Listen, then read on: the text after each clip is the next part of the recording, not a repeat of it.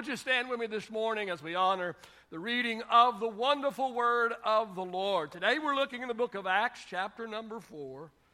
The book of Acts, chapter number 4, and we're going to read verse 12 to get us started this morning. The word of the Lord says, "Nor is there salvation in any other, for there is no other name under heaven given among men by which we must be saved." Father, I thank you one more time for your incredible, your infallible, your life-altering and life-changing, miracle-working word. Once again, I pray that the anointing of the Holy Spirit would rest upon the message and upon the messenger, Lord, today. God, give us ears to hear your word today. And God, may we put in practice what we receive. All of this we ask in the name of the Lord Jesus Christ. All of God's people said, praise the Lord. You may be reseated this morning. Well, we are presently in a series I'm calling The Core. Say the core. Now, the core, that's the part of something that is central to its existence or character. The part of something that is central to its existence or character. Now, for the past 2 weeks, we talked about our core values, and there are 7 of them. Now, you need to understand that our core values are who we are. And by the way, if you were not here the last couple of Sundays or you missed one of the 2, you can go on our website and listen, and I challenge and encourage you to do so. And if you will hear my heart in these messages. Well, today we're going to begin talking about our core doctrines. Now, our core doctrines are what we believe. How many understand it's important to know what we believe? And so we want you to know what we believe here at the Grace Place. So for the next several weeks, we're going to talk about our core doctrines or what we believe. Now, understand, we're not going to cover all of our beliefs. There are many, many more things that we believe. In fact, what do we believe? Well, we just believe what the Word of the Lord says. Amen? We believe the Word from cover to cover. We're not going to be able to cover all of our beliefs, all of our doctrines, but just the main ones. Something else I want you to understand, and that is at the Grace Place, you don't have to dot your I's and cross your T's exactly the same way that I do or exactly the way the leadership of this church does in order to be a part of us. If you can agree on the major doctrines, say the major doctrines. If we can agree on the major doctrines, then we're not going to worry so much about the minor ones. Here's what I know, and that is I would rather unite on major things than divide on minor things. And I'm afraid the church is so divided today, and there's so much division in the church, and so often it is on little bitty nitpicky things, and sometimes it's just verbiage, and sometimes we're believing and saying the same things, we're just using different words and not understanding each other. So I would rather unite on major things than divide on minor things. Well, today's teaching is a major one. It is a major one because today we're going to talk about the doctrine of salvation. How many know you better have the doctrine of salvation right? Amen?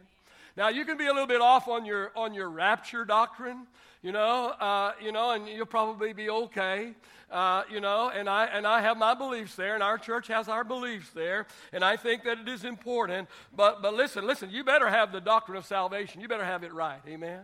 Because nothing else, outside of that, nothing else matters to the point that the doctrine of salvation does. So I'm going to share today about what we believe about salvation. There's 4 things I want to talk about this morning as they relate to the subject of salvation. First thing I want to talk about is the sin. Let's talk about the sin. You see, sin, of course, is the reason why salvation is necessary, right? It's because of sin. If it weren't for sin, there would be no need for salvation. Man didn't need salvation until he chose to sin. Now, let me point out 3 things about sin. 3 things about sin. First of all, I would suggest that sin is inherited. Sin is inherited. Romans chapter 5 and verse 12, Paul writes, and he says, when Adam sinned, sin entered the world. When did sin enter the world? When Adam sinned, sin entered the world. He goes on to write and say, Adam's sin brought death. So death spread. It what? So death spread to everyone. To who? To everyone, for everyone sinned. Everyone sinned. You see, because of Adam's conscious choice to sin, to disobey God, because of that, rebellion entered his heart. And what came into Adam's heart was passed down to his children, and to his grandchildren, and to his great-grandchildren, and on down the line. See, every person inherits tendencies from their father. Do you have any tendencies of your father? Sure you do. Everyone inherits tendencies from their father. The DNA that is in them, that came from their father, places them on a certain path. It places them on a certain direction. It gives them a certain bend towards certain things. How many still with me this morning? See, Adam's sin created in him a spirit of rebellion against God. And that DNA, that tendency, that desire to sin has been passed down from Adam to every single person. First thing I want to talk about sin is inherited. Second thing, not only is sin inherited, but sin is infectious. Sin is infectious. Psalm 53, verse 1 through 3, the Bible says, man is corrupt and his actions are evil. Not one of them does good. How many does good? Not one of them does good. He goes on to say, all have turned away. All have become corrupt. No one does good, not a single one. And then in Galatians chapter 5, verses 19 through 21, Paul writes, and Paul says here, he writes and he says, when you follow the when you follow the desires of your sinful nature, your what? Sinful what?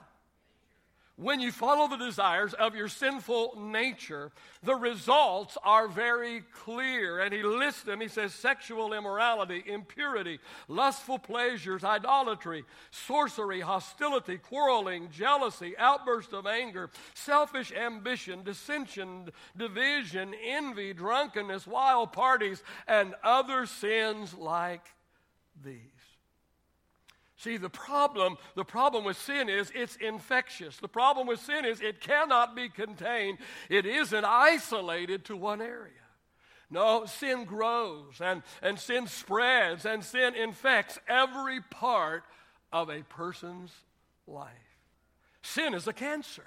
Sin is a cancer. Oh, it starts so small, so seemingly insignificant, but if left untreated, it can become so infectious that it spreads and finally totally consumes the entire person. Notice the third thing about sin. That is, sin is inclusive.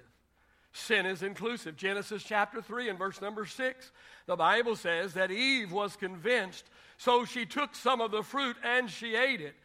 Then she gave some of it to Adam. Say, she gave some of it to Adam. Yeah, Eve was convinced, so she took some of the fruit and she ate of it, but then, say then she gave some of it to Adam, her husband, and he ate it too. See, here's what you need to understand, and that is sin isn't selfish. Sin isn't selfish, it's inclusive. It invites everyone to participate.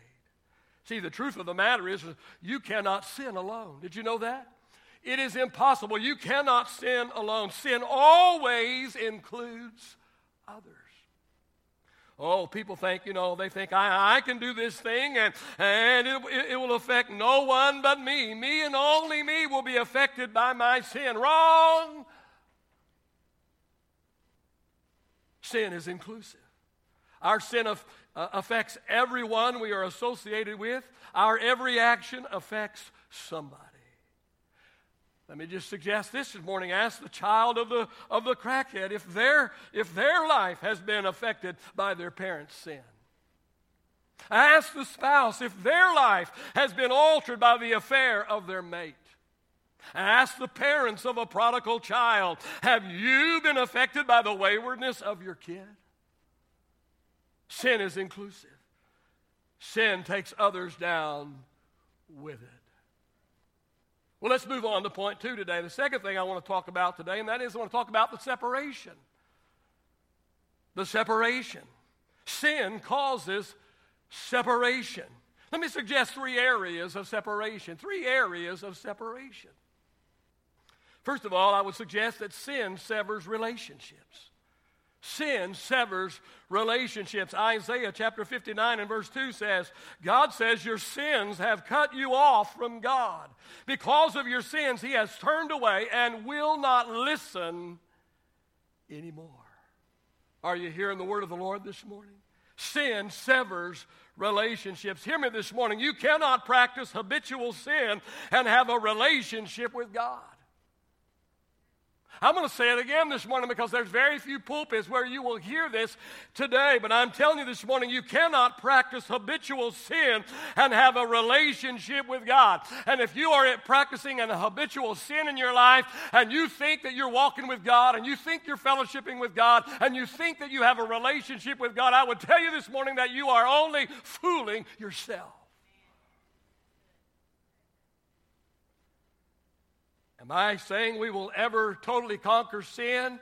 Am I saying that someone cannot wrestle with sin over and over and over again and walk with God? I'm not saying that. I'm telling you this morning, though, that if you just ignore your sin and you live in habitual sin and you practice habitual sin, amen, it will sever your relationship with God. Adam and Eve lost their relationship with God when they sinned. And so will you, and so will I. Unless we repent. We're going to talk about that in point 4, so hang on with me this morning. Not only will sin sever our relationship with God, but sin also severs human relationships. Are you aware of that this morning? Sin severs human relationships. Think of all the divorces that the sin of adultery has caused. Think of all the friendships that have been severed through sins like gossip or jealousy or lying. Think of business partnerships that have been severed because of the sins of stealing or dishonesty or cheating. Not only does sin sever relationships, but I would also suggest that sin severs reputations. It severs reputations. Proverbs chapter 6, verse 32 and 33, the Bible says, he who commits adultery destroys himself. He will be wounded and he will be disgraced, and his shame will never be erased. Proverbs 14 and 34 says, sin is a disgrace to any people. Hear me this morning. It's not that sin can't be forgiven. The problem is it's never forgotten. There's always an asterisk after your name. There's always that blemish on your once spotless record. And hear me this morning, it's not God that holds on to your sin. Listen, through your repentance, he forgives and he forgets. No, it's man that holds on to your failure. It's man who never looks at you quite the same way anymore. Sin severs reputations. No, it's the third thing that sin severs. Sin severs resources. Proverbs 13 and 22, the Bible says, good people leave an inheritance to their grandchildren, but the sinner's wealth will pass to the godly. Sin severs resources. Proverbs chapter 5, verse 8 through 10 says to stay away from the adulteress. Don't go near to her door. If you do, you will lose your honor, and strangers will consume your wealth. Someone else will enjoy the fruit of your labor. Oh, how many people have allowed sin to rob them of their hard-earned resources? Oh, sins like gambling addictions or alcohol abuse or drug addictions. Oh, listen, wealthy people have been stripped of their wealth, and their kids and their grandkids have been robbed of their financial inheritance because of these and other addictions. Sin can bring you down. Sin can begin with you, at the highest of heights, and it can end with you at the lowest of lows. Today we're talking about salvation. We're talking about the doctrine of salvation. Listen, before we can be saved, we must first admit that we are lost. And I would tell you this morning, on our own and without the help of God, all of us are lost. We're going to talk more about that in point 4 this morning. All right, enough about the sin, enough about the separation. Let's go to point number 3 today, and that is the Savior. The Savior. Listen to me. The only hope for sinners is a Savior. And thank God we have one, and his name is Jesus. Say Jesus. Oh, say it again this morning. Say it one more time. I want to remind us today of 4 things about Jesus, our Savior. First of all, I want to suggest that he was sent. He was sent. John 3:16 said that God so loved the world that he gave his one and his only Son, that whoever would believe upon him would not have to perish but could enjoy eternal life. See, the plan of salvation was born in the heart of God the Father. See, Jesus, the Son of God, came to earth to become our Savior because he was sent here by God the Father. Listen to me this morning. When you think about your salvation, and so often when we think about salvation, we think only about Jesus. We think only about his blood. We think only about the cross. But hear me this morning. When you think about salvation, don't forget about the part that God the Father played in bringing it about. He initiated the plan. He invented the plan. He invoked the plan. Oh, listen to me this morning. Can you even imagine? Can you even imagine the emotions that God the Father must have encountered when he counted the cost of our salvation, which was the blood of his very own Son? I'm not sure I would have been willing to pay such an incredible high price. But God so loved the world that he gave. When we think about salvation, we think about our Savior, we need to realize and understand and remind ourselves, he was sent. He came because he was sent. Amen. Salvation was born in the heart of the Heavenly Father, and the Heavenly Father loved us enough. He sent his very, very best.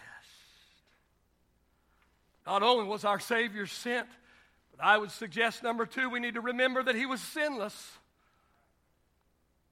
2 Corinthians chapter 5 and verse 21 says, "For God made Christ who never sinned," say he never sinned.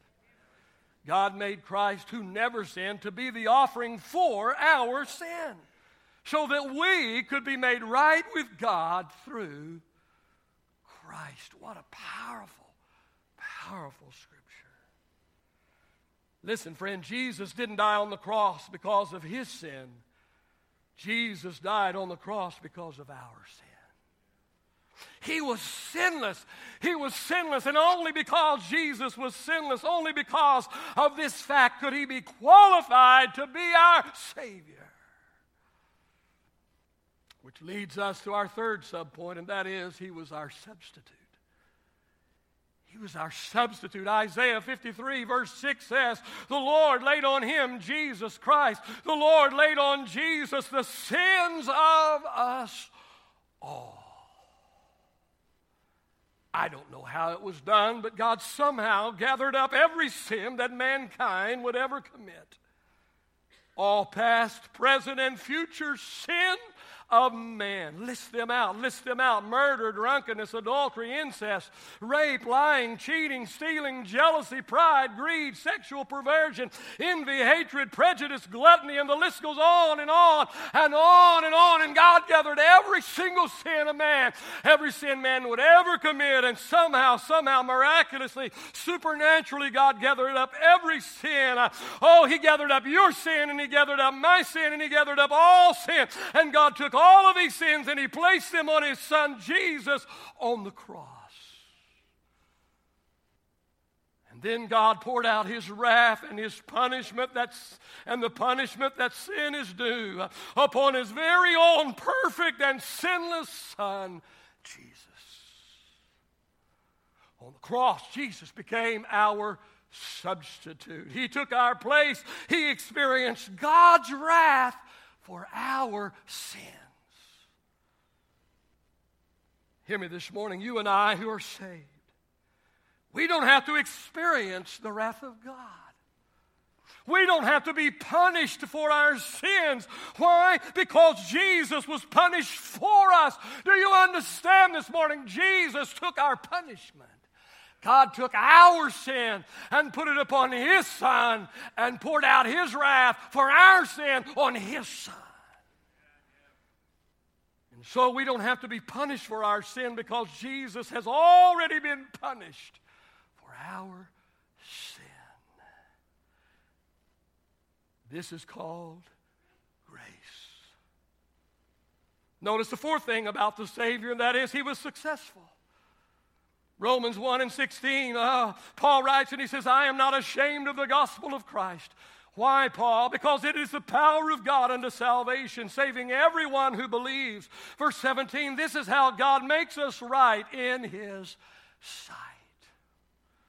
See, we can never get right with God on our own. Only through the substitutionary work of Jesus on the cross can we be made right with God. We're never made right with God for what we do. We're made right with God because of what Jesus did for us. 1 Corinthians 15:22 says, everyone who belongs to Christ will be given new life. And Hebrews 7:25 says, He is able to save everyone who comes to God through Him. Jesus, the Son of God, became Jesus, the Son of Man. He wasn't half man and half God. He was fully God and He was fully man. Oh, He was born of a virgin named Mary. He walked in the shoes of man. He experienced every experience that man would know. He was tempted with every temptation that man would be tempted with, and yet He never yielded even one time. He was sinless. He was perfect.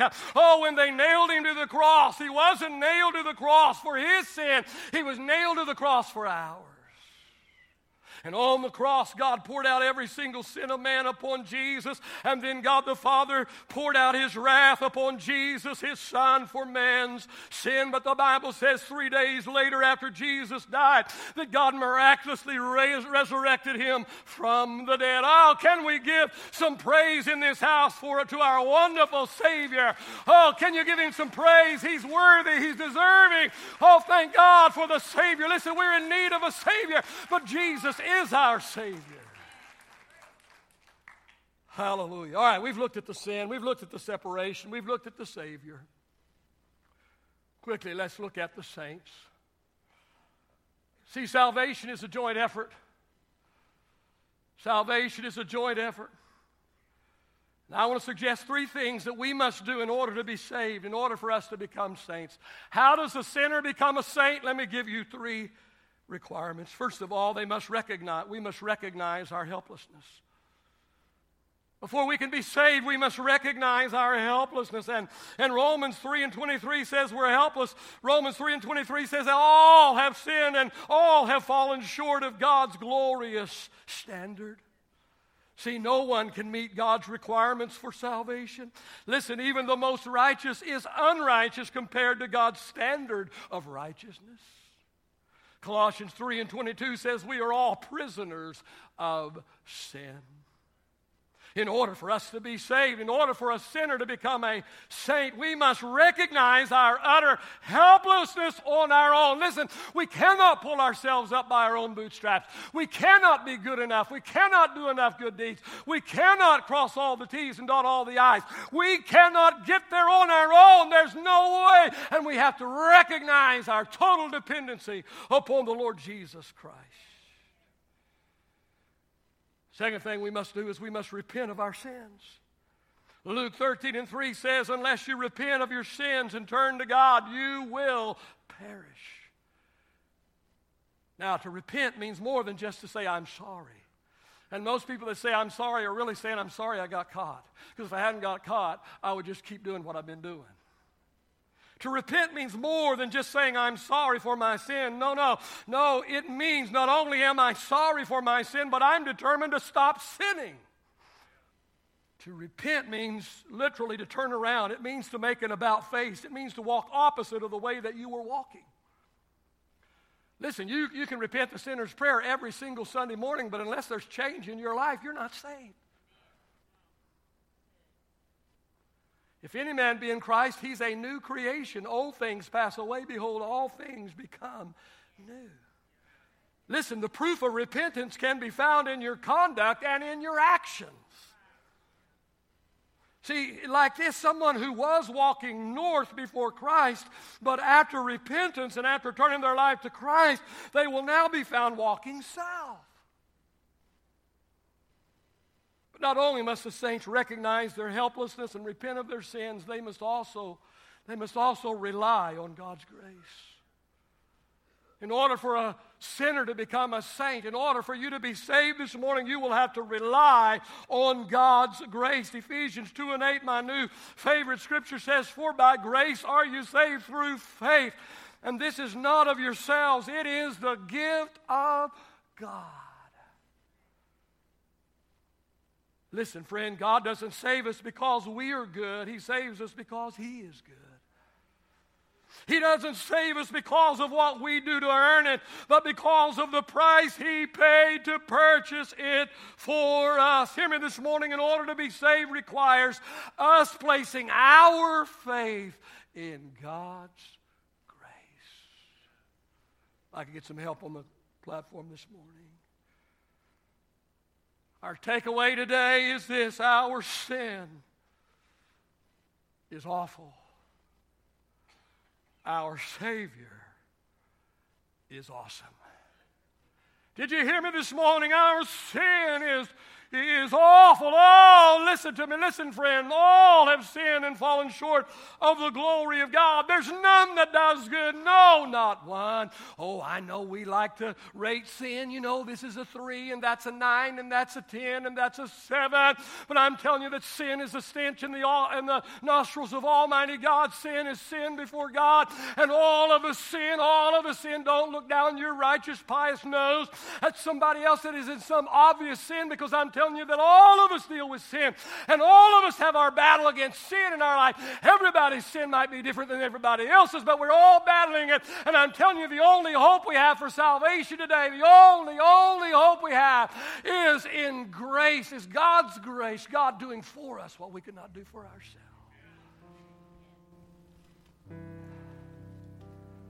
Yeah, our sin is awful. Our Savior